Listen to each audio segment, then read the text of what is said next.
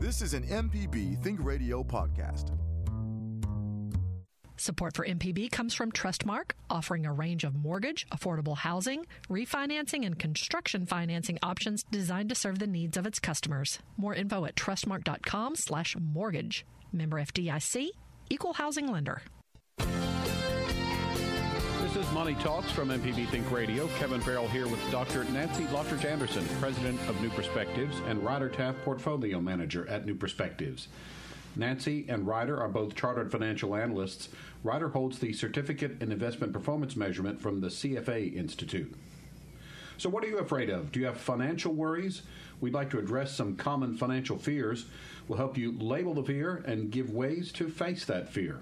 And as always, Nancy and Ryder are on hand to answer your personal finance concerns and questions. Contact us by email. The address, it's money@mpbonline.org. So good morning, Nancy. Good to see you in person again after so many months. Glad to have you back in the studio. Isn't this a big surprise to actually be face-to-face? We finally pulled her out of the traffic jam for this one. It was pretty bad last week. I'm not going that stack route anymore. I went north this morning.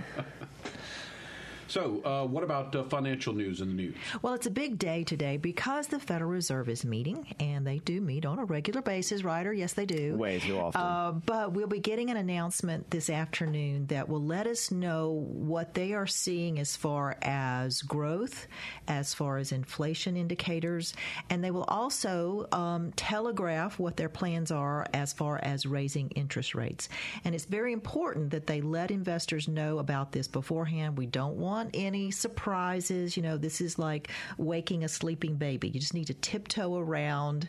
No big jumps at that. And but we will start to see rising interest rates somewhere along the horizon, and that will help some folks, and it will hurt mostly the stock market because we don't like those rising rates. Ryder, how about you? Yeah, well, two things. One, just to follow on to that, because I've talked about inflation a lot lately, is that we had a very high, it was the highest inflation print since 2008, came last week. And so this is one of the things that the Fed watches is inflation. Are prices rising too much?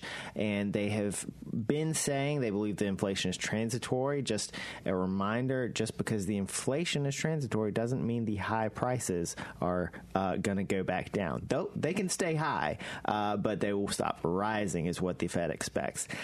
And I just want to point out as well, it's a very high, it was a 5% inflation rate over the past 12 months, but that is coming off of last May, we actually had negative inflation. So it's coming off of a low base, which it's hard to look at that. And now we have all these kind of bottleneck issues.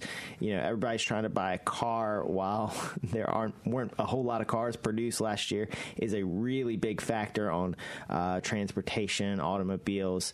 Of course, the rise in gas prices has been huge as well. And Ryder, it was really interesting to note the drop in lumber prices. Finally, yes. We've been talking about that because it's been crazy the way it's been rising. It's crazy. And I mean, people think kind of, this is maybe a little niche area, but no, lumber is in your house. It dictates the price of housing, which we have not been building enough houses in this country for a decade. Everything else, because you get a new house, you get new appliances, furniture, all that good stuff. Such a huge part of the economy. I think you had said that the lumber in a new house went from being about $5,000 to $10,000 worth of lumber goes into a new house, and it rose up to about $50,000 to $60,000 of Crazy prices. So hopefully, with these prices coming down, things will ease up. It'll be a little easier for builders to build. It'll be a little easier for buyers to buy. And maybe you can redo your kitchen. Maybe I can redo my kitchen.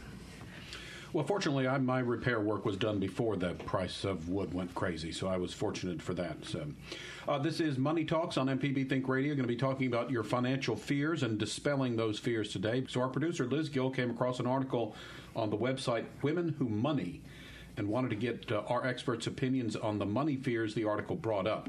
We'll have a link to the article on the show's information page for your reference. Women Who Money, that seems like an odd title to me. Yeah, it does seem like an odd one to me. They're running out of words to use in URLs, so it could be anything. How about Women Who Are Rich? It's very catchy, though, I guess. Let's see if that's already taken, and you might want to snap that one up. All right, so we're going to do the fears and sort of ping-pong this and give Nancy and Ryder equal shot to kind of talk about them. But anyway, from this article, the financial fear number one is that never getting out of debt. If you're only able to pay the minimum on your credit card payments, or if you make late payments on your car loan or mortgage, it's tough to make forward progress because of penalties, fees, and interests. Nancy, thoughts on that myth? Well, when I think about debt, I like to have a little bit of fear when it comes to taking on debt. You should be fearful because you're committing to the payback, and you're committing to the payback under uncertain circumstances, especially right now. But don't be so afraid if you've gotten into debt that it paralyzes you. And this is what I hear from a lot of people. They just stop looking at it. Don't look at the statements. Ignore what's going on. The collectors are calling. Well, just don't answer. It's not going to go away. And so if you are in debt, the first thing you need to do is sit down and add it all up in one place. So many times we fool ourselves into thinking, well, it's not very much because it's just a little bit on this card and a little bit on that card. But that's my first thing to do when I sit down with somebody who's having a cash flow problem, is to add up all that debt, look at the interest rates you're paying on that debt, and it's usually a shock at that point. Now, all debt is not bad. Mortgage debt allows you to buy a house, and it's usually lower interest rate debt, and you can build ownership in that house. Taking on debt to buy a car, if it's a reasonable car that allows you to get to work and produce income, hey, that's okay. Student loan debt, which, Ryder, you talk about that a lot. That is, oh my goodness, that is a popular fear, I believe. Which you say you shouldn't, because if you're getting a good education. Very often, you are getting a very good you're getting an education which has you're paying for something which has a good financial return. If you have a good degree. If you have a good degree, well, I mean, or if you just use it well. Yes. But importantly with student loans is they have very, very favorable repayment terms, including that, if you are not making money or much at all, then you really don't have anything to pay back. And it will always be kind of limited to, again, these are federal student loans I'm talking about, which most student loans these days are, although a lot of folks, there's a lot of newer private loan companies out there. But the worst kind of debt is consumer debt, which is going to be your credit cards. And those are typically high interest rate cards, averages around 15%. We have seen them as high as 30%, which is crazy. And if you are not paying those off every month and then letting that balance roll over, then you're accumulating a lot of interest charges. And most of the time it's for items that have already, gone their way. You've already eaten thrown those in the trash, whatever. Yeah. They're gone. So that's what you really need to get a handle on, is that credit card debt. And that's the first place that we concentrate, because if we can get rid of that, then we often have a pile of money that we can use to save. And once we have savings, that's how we are able to stay out of the credit card ditch, because things happen. And if you have a savings account, that's what you use. And I think one of the first things you said is most important is, have a healthy fear of it, but don't obsess over it. Don't let it keep you from being, making a plan about it. So it's important to look at what you have, prioritize what you have, and develop a plan for paying those off. But don't stick your head in the sand about it. I'm a bit of an odd duck, I guess. I have 3 savings accounts now, so I like to try to... Why do you have 3? Well, one... this is what I call the bucket mentality. Okay. So you have a different savings account. You haven't even heard his answer yet. Oh, well, let's just wait. What is it? What are each of these for? Well, one of them is I paid my car note off, so I'm putting money in a savings account for when I need to buy a new car. Okay. That's one of them. The second one is sort of the grandfathered in savings account that I originally had, and so I put money into that. That's kind of just money, emergency fund, that sort of thing.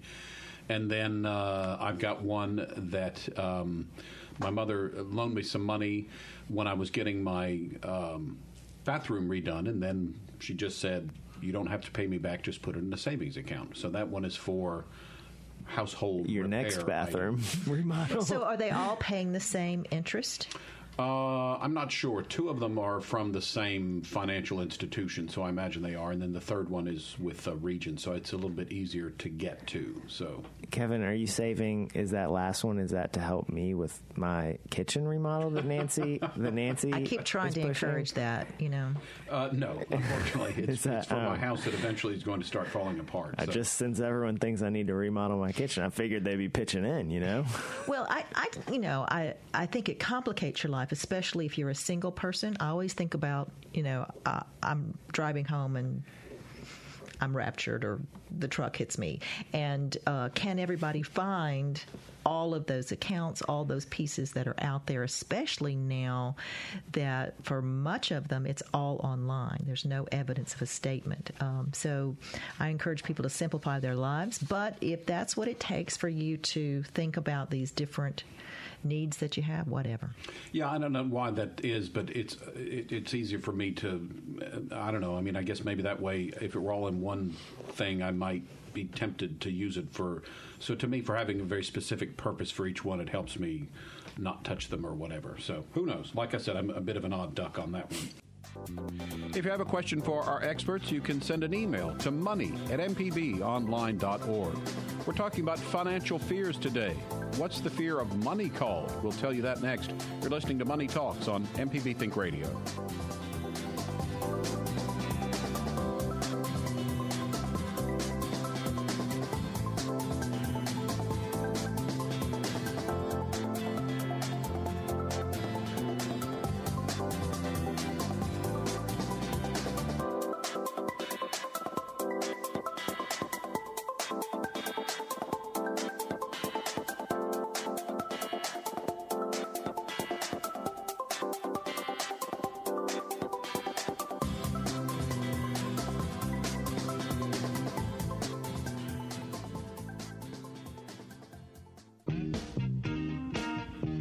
Hey, this is Larry Morrissey with the Mississippi Arts Commission. I'm one of the hosts of the Mississippi Arts Hour, the arts interview show on Think Radio.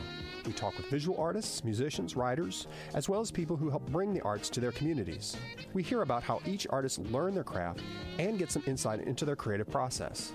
You can hear the Arts Hour every Sunday at 5 p.m. on Think Radio, or listen anytime by subscribing to the show through your favorite podcasting app.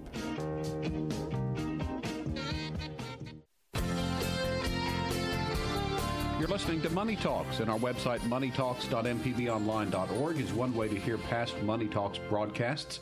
You can also download the MPB Public Media app and listen on your iPhone or Android phone on demand. Kevin Farrell here with Dr. Nancy Lottridge Anderson, President of New Perspectives, and Ryder Taft, Portfolio Manager at New Perspectives. The fear of money is a word that I'm not going to try to pronounce because I think I'm not going to be able to pronounce that. Moneyophobia? Chermatophobia? Oh, I have no idea where that Although came born from. to a wealthy family, he has chermatophobia and lives a spare life, from the Greek anyway. If we have any ancient Greek scholars listening, please call in and let's chat about the etymology of that word. Is there a fear of credit cards? Credit cardophobia? I'm sorry, I just go with the English route. Visaphobia. Visaphobia. So I'm sorry about that. I feel stupid for not being able to pronounce it. I wouldn't know that. All right. Let's get a phone call in. We've got Gene from Osika on the line with us. Good morning. You're on the air. Go ahead. Yes. Yes, how you doing? Good. Yesterday, on a segment that comes on right before the news, I think it's at 7:50, it's a financial segment. Mm-hmm. And they were talking about the regulations have changed with 401ks and IRAs, and especially with inherited IRAs. Mm-hmm. They have. Now, unfortunately, my father just passed away a week and a half ago, and now I have two inherited IRAs. Mm-hmm. Now, I mean, do I keep them? Do I cash them? Do I roll them over? Or All right, so they're inherited IRA. So the rule change was that previously with an IRA, you are putting money in and you are getting a tax deduction as you put it in. And then when you hit, it used to be 70.5, it's now 72, you start withdrawing it, and that withdrawal is based on your life expectancy. So it starts small, and as you get older and older and older, it gets larger and larger and larger. My father was at the point that he was withdrawing $370 a month. Yes, so this is just a little bit of a background for the more general audience that we have listening. And so when you inherit an IRA, it used to be that most people could just continue taking that lifetime income stream, kind of no matter how old you were. There were a few exceptions where you had to withdraw it faster, but for the most part, you could get away with just withdrawing that money over your lifetime, which is nice. You inherit a large amount of money. You don't just have to all of a sudden pay tax on it all in one go. You get to spread it out over a number of years. Now the rule is you have to withdraw it in 10 years. And I will say an additional thing for you is that the guidance is not exactly clear. It was the way the rule was written was simply just that you had to withdraw it within 10 years. You could wait and withdraw it all on the last day of the last year, or you could withdraw it all, spread it out, 1/10 at a time. However, the IRS has given preliminary guidance that you should withdraw a tenth of it in the first year, a ninth of it in the next year, an eighth of it in the last year until you withdraw everything in the last year. So that's what you're going to have to do with those IRAs regardless, is you're going to have to withdraw it over the next 10 years. Whether or not you really are specifically going to be required to do some every year is a little unclear. If you want to be on the safe side, I would just plan on withdrawing 10% this year. You said you had two, so potentially you have a regular beneficiary IRA and a Roth beneficiary IRA. If one of them is a Roth, then that money is not going to be taxed, but you still do have the same withdrawal rules. And then if it's a regular beneficiary IRA, that money is going to be taxed as income, and of course it has those same withdrawal rules we just discussed. So there are some tactics when you get kind of into it, but this has been a really big change, and I encourage folks who are looking at retirement, who do have a significant amount in their IRAs, especially if they're kind of thinking, this may be more money than I am going to spend. I am going to be passing some of this on to my children. It makes it a really, really big planning point, because it used to be kind of a small impact. Like your heirs got a lot of money, but they didn't have to pay a lot of taxes on it. Now they're going to have to pay a lot of taxes on it, so it's something to look at. So I hope that kind of answers your question, but yes, you will be having to withdraw that over the next 10 years. Now, we went to the IRS website yesterday, and they said there were several different exceptions, such as if you're on disability or you're less than 72 years old. Well, I'm only 60. So the on disability, so the exceptions for an inherited IRA are much more strict than those for a regular IRA. So if you are 60 and you inherit an IRA, you are withdrawing from it. The main exceptions are if you are a spouse, then you get to treat the IRA as your own, or you can leave it in an inherited IRA and go ahead and start taking regular distributions on your lifetime. Those options remain the same for the spouse, and there is a disability exception, but I believe it is only for folks of a certain age, and I want to say it's like under age 26 or something. I know that if you inherit an IRA and you are under age 21, you get to you can either take lifetime withdrawals or you can take no withdrawals until you hit 21, and then your 10 years start. So you are, it sounds like, over 21, and this was your father, so this is not that you don't get the spousal exemption. Correct. All right, Gene. Okay. Thanks for your call this morning. This is Money Talks on MPB Think Radio, by the way. Gene mentioned the Marketplace Morning Report that airs every weekday morning at 7:50 on MPB Think Radio. Stay on the phone lines. We're going to talk next to Jack, who's in Hancock County. Good morning, Jack. You're on the air. Good morning. I'm in a situation where I could use some advice. I'm currently 70 years old. I've got 2 regular IRAs and that have far exceeded my expectations of what they would be worth. And I draw a little money out of them for major purchases. I paid cash for a rental house a few years ago, and most things I just pay for. But I don't have very expensive tastes. I'm just a country boy. I'm married, and of course most of this will go to my wife. I'm just wondering what I need to do at this particular time. It's grown so damn much. I hate pulling it all out of the stocks and mutual funds and ETFs and that's invested in, because I can't get any money for cash. But hell, I ain't going to be around that much longer. I got diabetes and heart disease and had brain surgery a couple years ago. I'm not looking like I'm going to live to 90 or 100 for sure. I don't even really know where to look. Well, can somebody give me some ideas? Jack, I think maybe you need to sit down with a financial advisor, and the first thing you need to look at is, okay, these accounts have grown and they've done nicely, but they might be a little more aggressive, and what you're trying to do right now is just hold on to what you have.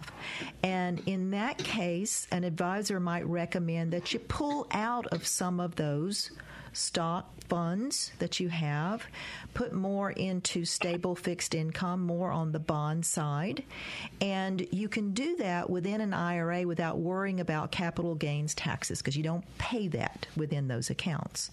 The other thing you might want to talk with an advisor about, which is what we've been doing a lot of, is possibly having a strategy of gradually doing some Roth conversions, meaning I'm going to take part of that money, maybe I'll take $10,000 out of my IRA accounts and I'll put it in a Roth IRA. The year I do that, I'm going to have to pay tax on that $10,000, which means that advisor needs to be talking to your CPA about what will be the tax bill if you do, and make sure you don't go into a higher income tax bracket. And doing that over a period of years is what we're finding will allow you to then pass on tax-free money to your heirs. Now, you do have a spouse, and as Ryder mentioned earlier, we don't have as much of a rush here, because if something happens to you, your spouse, your wife, will take over those IRA accounts as if they belonged to her in the first place. And we're not under that 10-year distribution rule.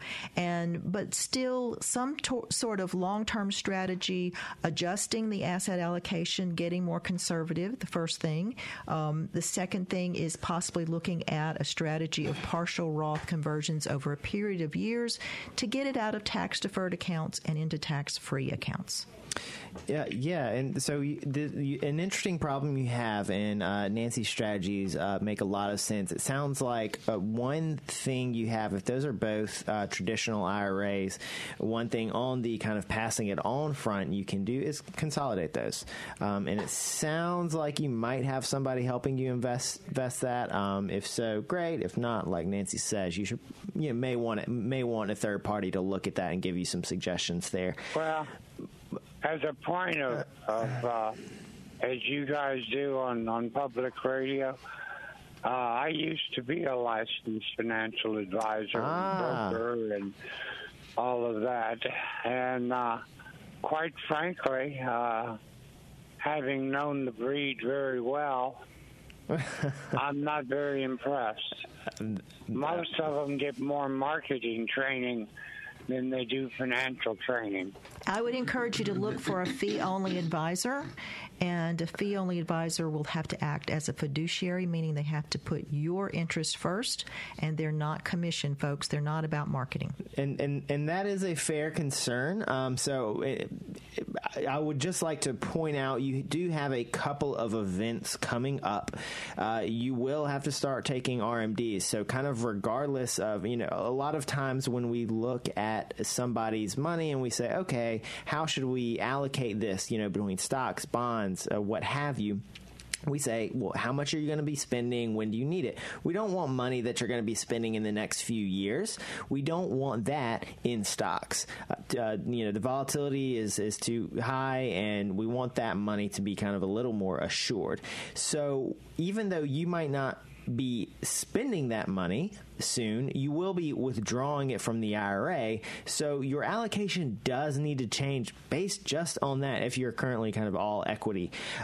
You will also be passing it on, it sounds like. So you also want to be thinking, who are the ultimate beneficiaries? Where is this money going to go when I am no longer here to spend it? So also keep your ultimate beneficiaries in mind when thinking about that allocation. And then, like Nancy said, going ahead and developing a spending plan out of it, you only have a couple years before your required distributions start, but if you can start getting a little bit out of it and just get into the habit of taking a little bit out, maybe making those Roth conversions, then that might help when the time comes.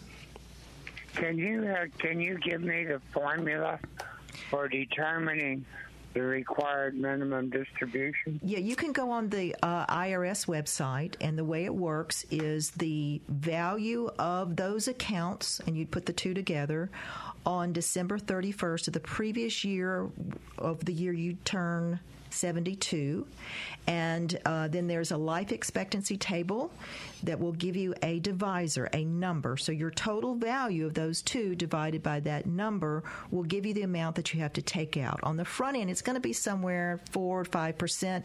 As Ryder mentioned earlier, that's going to increase as you age. All right, Jack. Okay. Appreciate your phone call this morning. This is Money Talks on MPB Think Radio. We're discussing our financial fears today. If you have a fear of not saving enough for your child's education, we've got a podcast tip for you next. You're listening to Money Talks on MPB Think Radio.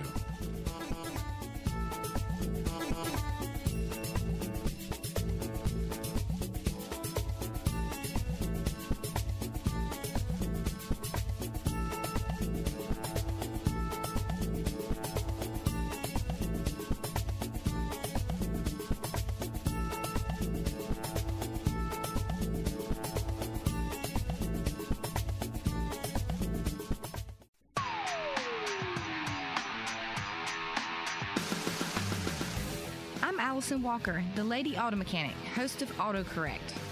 If you're enjoying this podcast, try my podcast, AutoCorrect. We help steer you in the right direction with your car problems. Find me on any podcast platform or at autocorrect.mpbonline.org. I'm Jen White with NPR. If you're fortunate enough to have collected a few classic cars over the years, here's a thought. Give them a new life by donating one or more to support this station. They'll be matched with interested buyers, collectors just like you who know a great car when they see one. You free up some space in the garage, the classic car gets a new home, and proceeds support this station. It's a win-win. Thanks in advance. Donate your car, motorcycle, boat, or RV by going to mpbonline.org. Money Talks is MPB Think Radio's personal finance broadcast. Kevin Farrell here with Dr. Nancy Lottridge Anderson, president of New Perspectives. Ryder Taff is portfolio manager at New Perspectives. They both are chartered financial analysts. Ryder holds the Certificate in Investment Performance Measurement from the CFA Institute.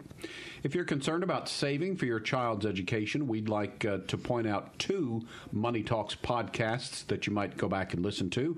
The first one was from September 15th, 2020, and August 27th, 2019. We talked about the 529 plans that the state offers. So we're talking about financial fears, and Ryder, the one that we have for you is about losing a job. Unless you run your own business, there's always a chance of losing a job. People are fired and laid off from jobs every day. Many people aren't financially prepared to be out of work. Ryder, what could someone do to keep the fear of losing their job at bay? And I just want to point out that if you are self-employed, if you are your own boss, you can still lose your job if you don't have any customers. You still need customers. So before we just think, oh, well, I'll just start my own business and then I'll make money forever. That's because we know if you're self-employed, you're the last one to get paid, right? Exactly. So there are two things. One, actually, we've had some really great resources over the past year with the unemployment security folks. And I know we had one recently as well. They have a lot of resources. One, actual money. If you are laid off, if you are fired, you may be entitled to unemployment.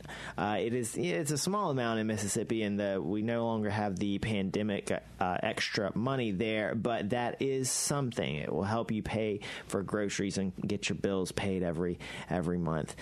And they also have resources, job search, job training opportunities. There are a surprising amount of job training opportunities through federal funds and things. Really just depends on your area, your willingness to maybe travel, your ability to maybe travel for some of these things, and if that is an industry that's available or of interest to you.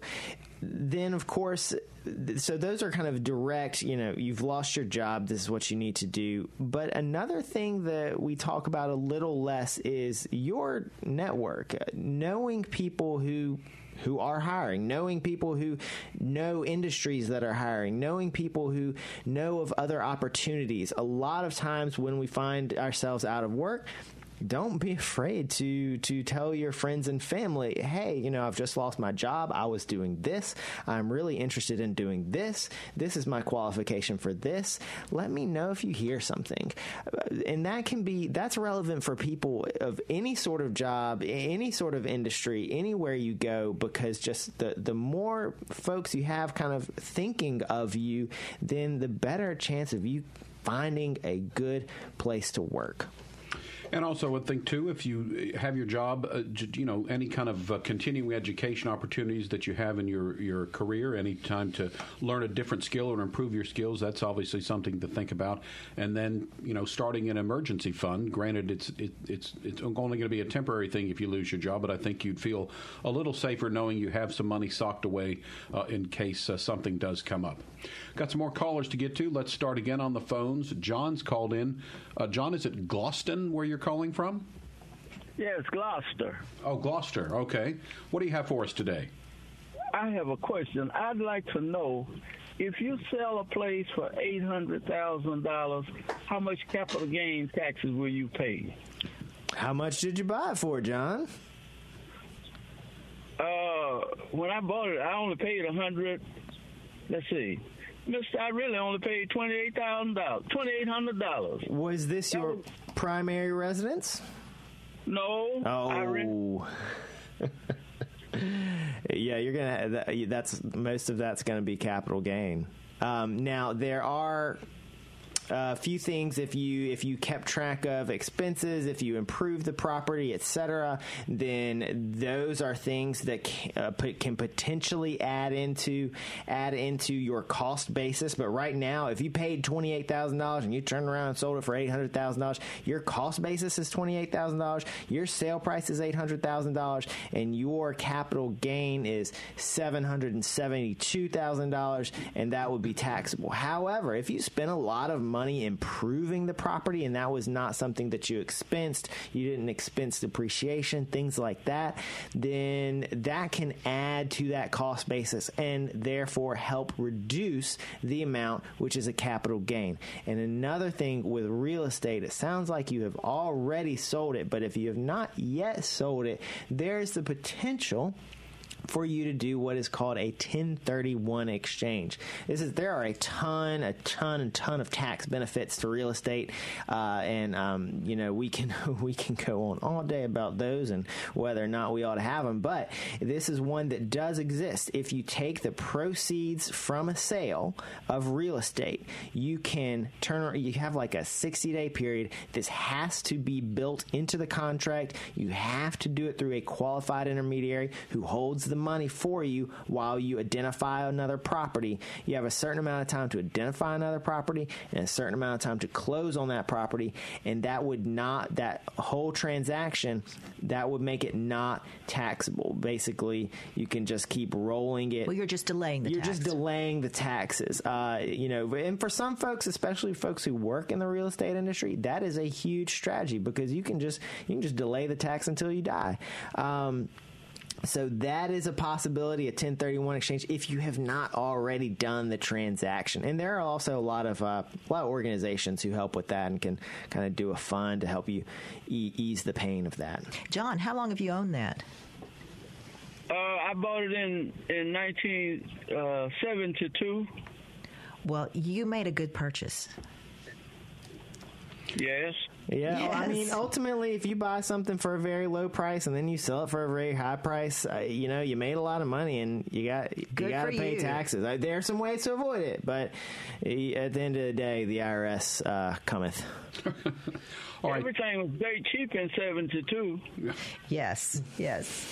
All right, John, we appreciate your call. Here's a programming note.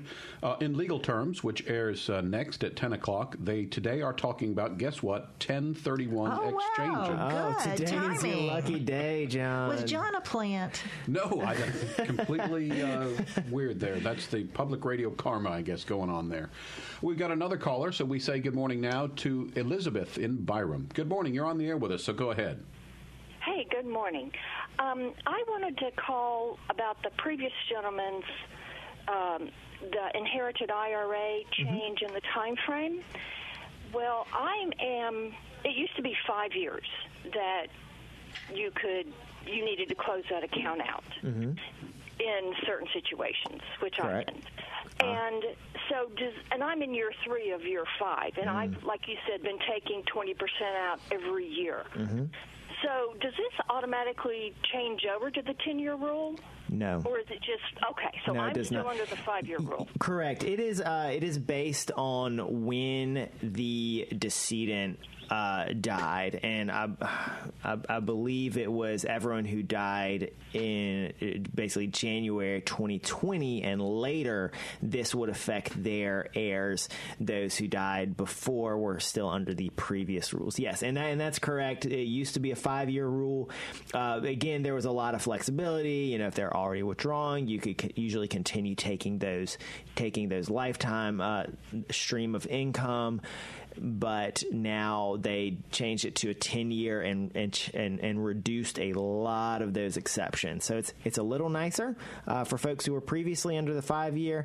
It's a little worse for people who used to have the 10-year, who used to have the lifetime withdrawals. But overall, it's a little more simple system. But unfortunately, no. If you are already under a 5-year, you're still there. Still there. Okay. Well, being year 4. I just didn't know what to do to continue to pull out that 20% or spread it out over the 10 years. So I really appreciate the update. Absolutely. I was having trouble finding an answer. Thanks again. Absolutely. Glad we could help. Thanks, Elizabeth, for your call. This is Money Talks on MPB Think Radio. We're talking about financial fears and ways to sort of deal with them. The next one, Nancy, is about something terrible happening to me or my partner. If a loved one departed or someone you depend on or other breadwinner in your family is not there, it's time to figure out where you stand financially if there is an early death. And you kind of made reference to this earlier in that organizing your important papers, letting your spouse know where things are is one way to kind of ease the fears. Well, yes, but you first need to start by looking at your income and who depends on that income. So, Kevin, for you're a single person. You're not as concerned about insuring your income through life insurance. Whoa. If he's going to help me out with this kitchen remodel, you can be my beneficiary. All I'm saying is... Yeah, okay. But if there are people who are dependent on your income, which is why I say don't insure children, they're not producing income. But if you have parents who have young children, that becomes really important to make sure that they are covered if something happens to you and to your income. And I typically recommend looking at term life insurance, because what we want you to do is insure for that time period where those children are growing and have needs, and at some point you hope you have built up enough assets and that those children are off the books and you don't need that insurance any longer. But as you mentioned, you also need to make sure that all of your paperwork is organized. And this is where you sit when you start to get a little bit older, and now it becomes critical to talk to your grown children about, if something happens to us, this is where you're going to find my paperwork. I've had that conversation recently with my parents, where my dad has been able to show me, he wrote out paper for me to say, here are the accounts, here's who you call, this is how you get in, this is what it's worth, this is how this will function if something happens to me and if something happens to your mom. And so to be able to reach all of that is really important when we have been in situations where we have had to do searches because we didn't know, or families who had to just wait for something to show up in the mailbox. And as I referenced earlier, less and less do we have things show up in the mailbox. They show up in an email box. And if you don't have access to that with all those passwords, then how do you know that it's even out there? And that's where we run into finding money on various state Secretary of State's offices. Unclaimed property websites. Or the Treasurer's Office, excuse me, and tracking all that down. And you don't want to go there. It's a pain.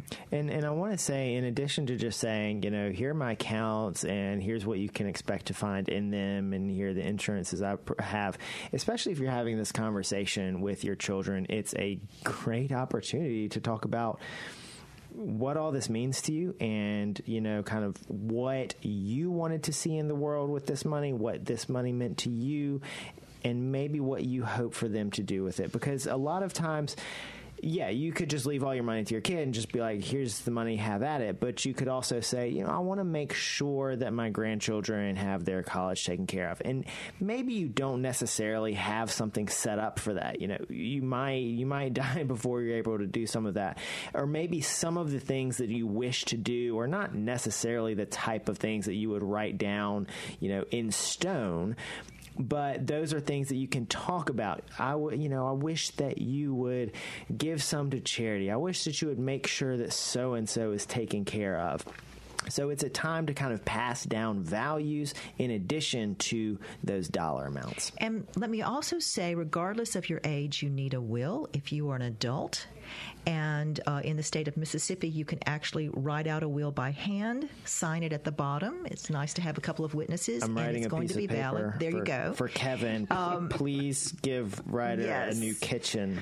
As you get older, as your situation gets more complicated, hopefully you've built up some wealth.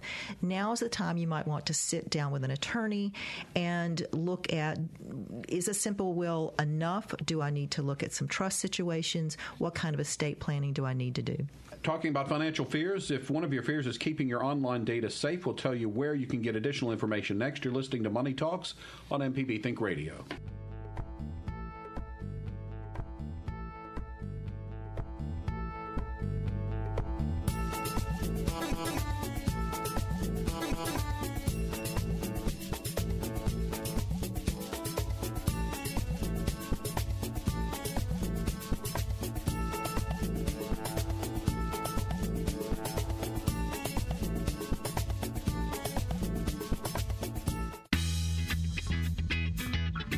I'm Professor Richard Gershon from the University of Mississippi School of Law, host of In Legal Terms.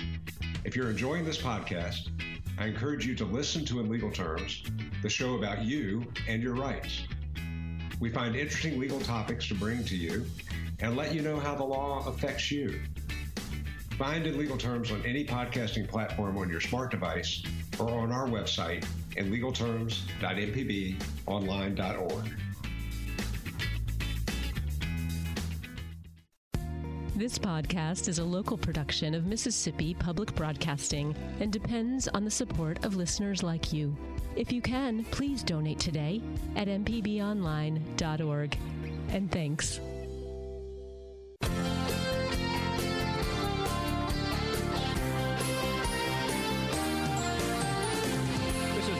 Talks on MPB Think Radio. Kevin Farrell here with Dr. Nancy Lottridge Anderson, President of New Perspectives, and Ryder Taft, Portfolio Manager at New Perspectives. Here's a reminder, every Tuesday at 10 a.m., listen live to In Legal Terms right after Money Talks. If you worry about cybersecurity, consider listening to the August 6, 2019 Money Talks podcast on data security, or find an Everyday Tech podcast that deals with the issue. Got some callers on the line to get to. Craig's been waiting for us. Craig, you're on the air with us now. Go ahead. Hey, good morning. I was wondering if all these tax codes and stuff are on one site for real estate and banking and income. Is that all on one site, or do you have to go research everything in different sections? Yeah, you pretty much have to go to a variety of sources to find this information. And tax policy is changing all the time. There are talks now for additional changes on the table. So it's something everybody needs to pay attention to. If you're talking about this real estate 1031, you need to talk to a real estate attorney. They know how to navigate those kinds of things. You need to have a CPA as your finances get more complicated.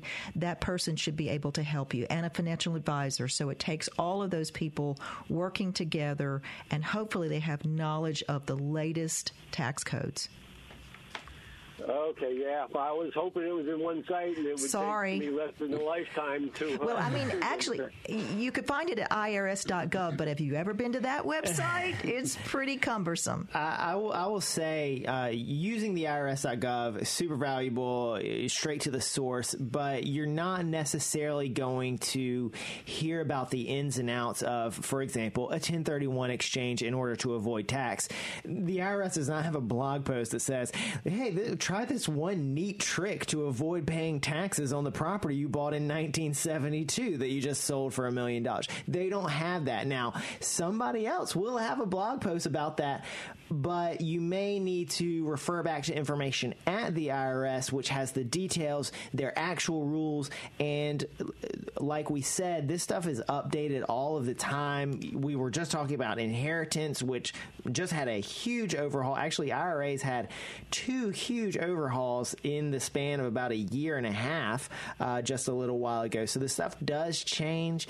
Always go to that authoritative source. Again, the IRS is the enforcement agency of these rules. So while you might get some good ideas from listening to folks on the radio like us, or from blogs or newspaper articles or something like that, you do need to check with that authoritative source who is actually going to be enforcing those rules. Yeah, that's 1031 got me calling in today. Yeah, that's unfortunately the IRS isn't going to tell you how to use it in a sneaky way or how useful it might be, but they will give you kind of some execution points. They will give you some requirements, especially regarding reporting how that is done. Okay. Thank you. All right, Craig, and again, a reminder, that they'll discuss those 1031s on in legal terms that immediately follows our show coming up in just a few minutes. So that is the one source you can go to for all that information. Is just hang tight. Oh, I'm just seeing the phones lighting up. So I've got a couple minutes left in the program. We talked briefly off air about phishing, and I was saying that I get a lot of them on email and things, but for me, they're fairly easy to see that they're fake, because a lot of times they're things like Netflix. I get those all the time, that your Netflix account has been suspended. It's like, well, no, it hasn't, because I don't have one.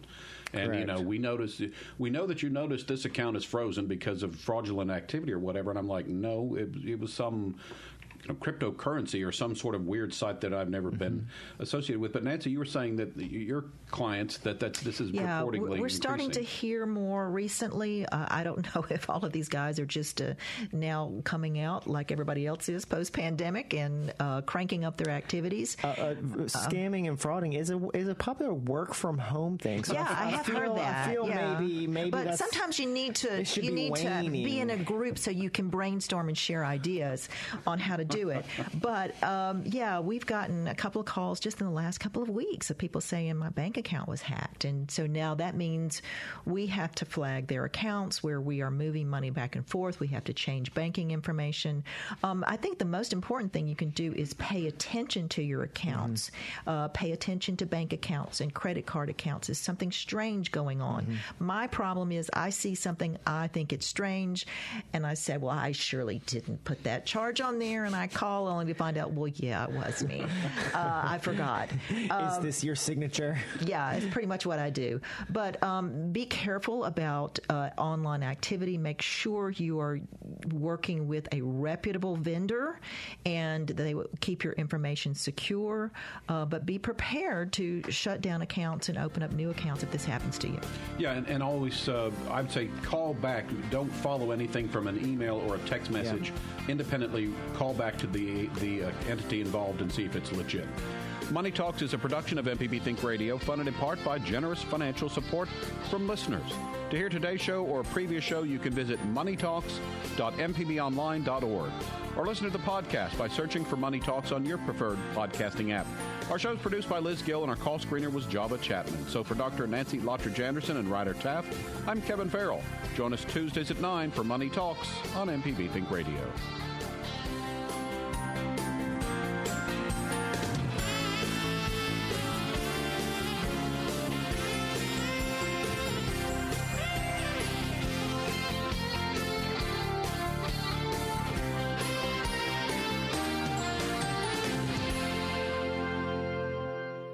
Support for MPB comes from Trustmark, a financial partner for businesses throughout the South for 130 years. Trustmark offers a range of products and services designed to help small businesses efficiently manage finances. More info at trustmark.com, member FDIC. This is an MPB Think Radio podcast.